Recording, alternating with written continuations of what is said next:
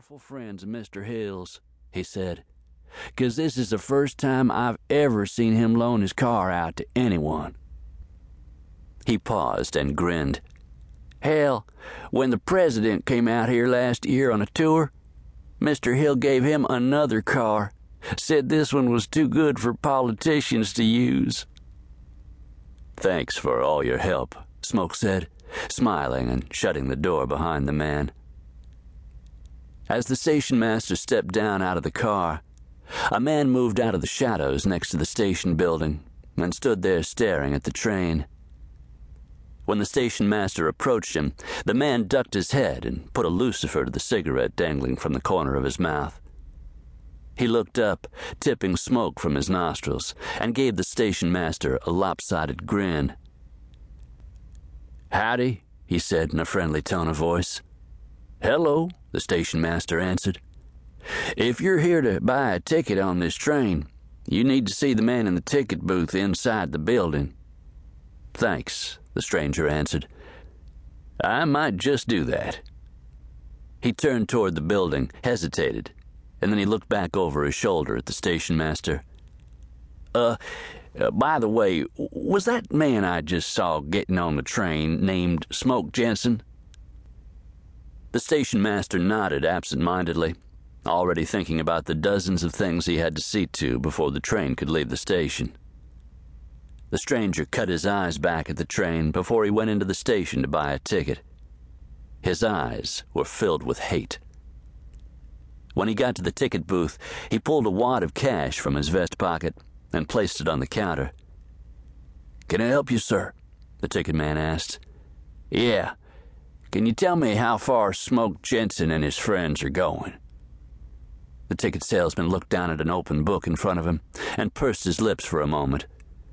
"I believe they're ticketed all the way through to Big Rock, Colorado," he said, glancing back up at the man standing in front of his window. "Then give me a ticket to the same place," the man said, pushing his money under the gated window. "Yes, sir. And I need to know if I have time to send a wire before the train leaves." The ticket man pulled a watch from his vest pocket and shook his head as he looked at it. "No, sir, I don't believe you do." "Damn," he muttered. "But I'd be happy to send one for you after the train leaves, if you wish."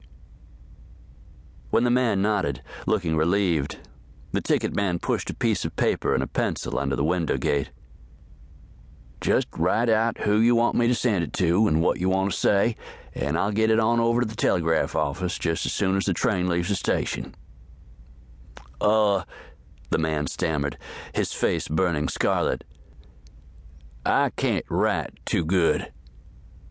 The ticket man pulled the paper back and smiled. "Then just tell me what you want to say in your message, and I'll write it for you." "It's to Angus McDougal in Pueblo, Colorado." The man thought for a moment, and then he said, "Just say our friend is headed for home. Should be there in 10 days. "Will there be anything else, sir?" the ticket man asked as he folded up the paper. The man grinned through thin lips. "No, I think that ought about do it."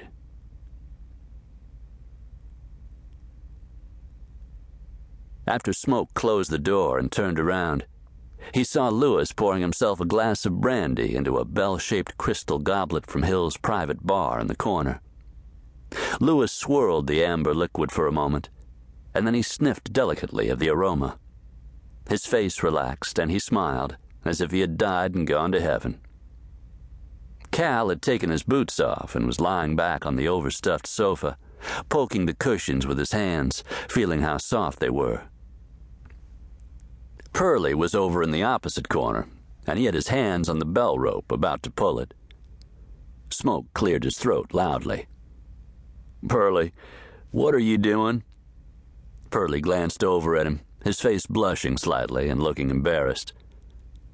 "Oh, I'm just ringing this here bell to see if the man who answers it can get us some food before I faint from hunger."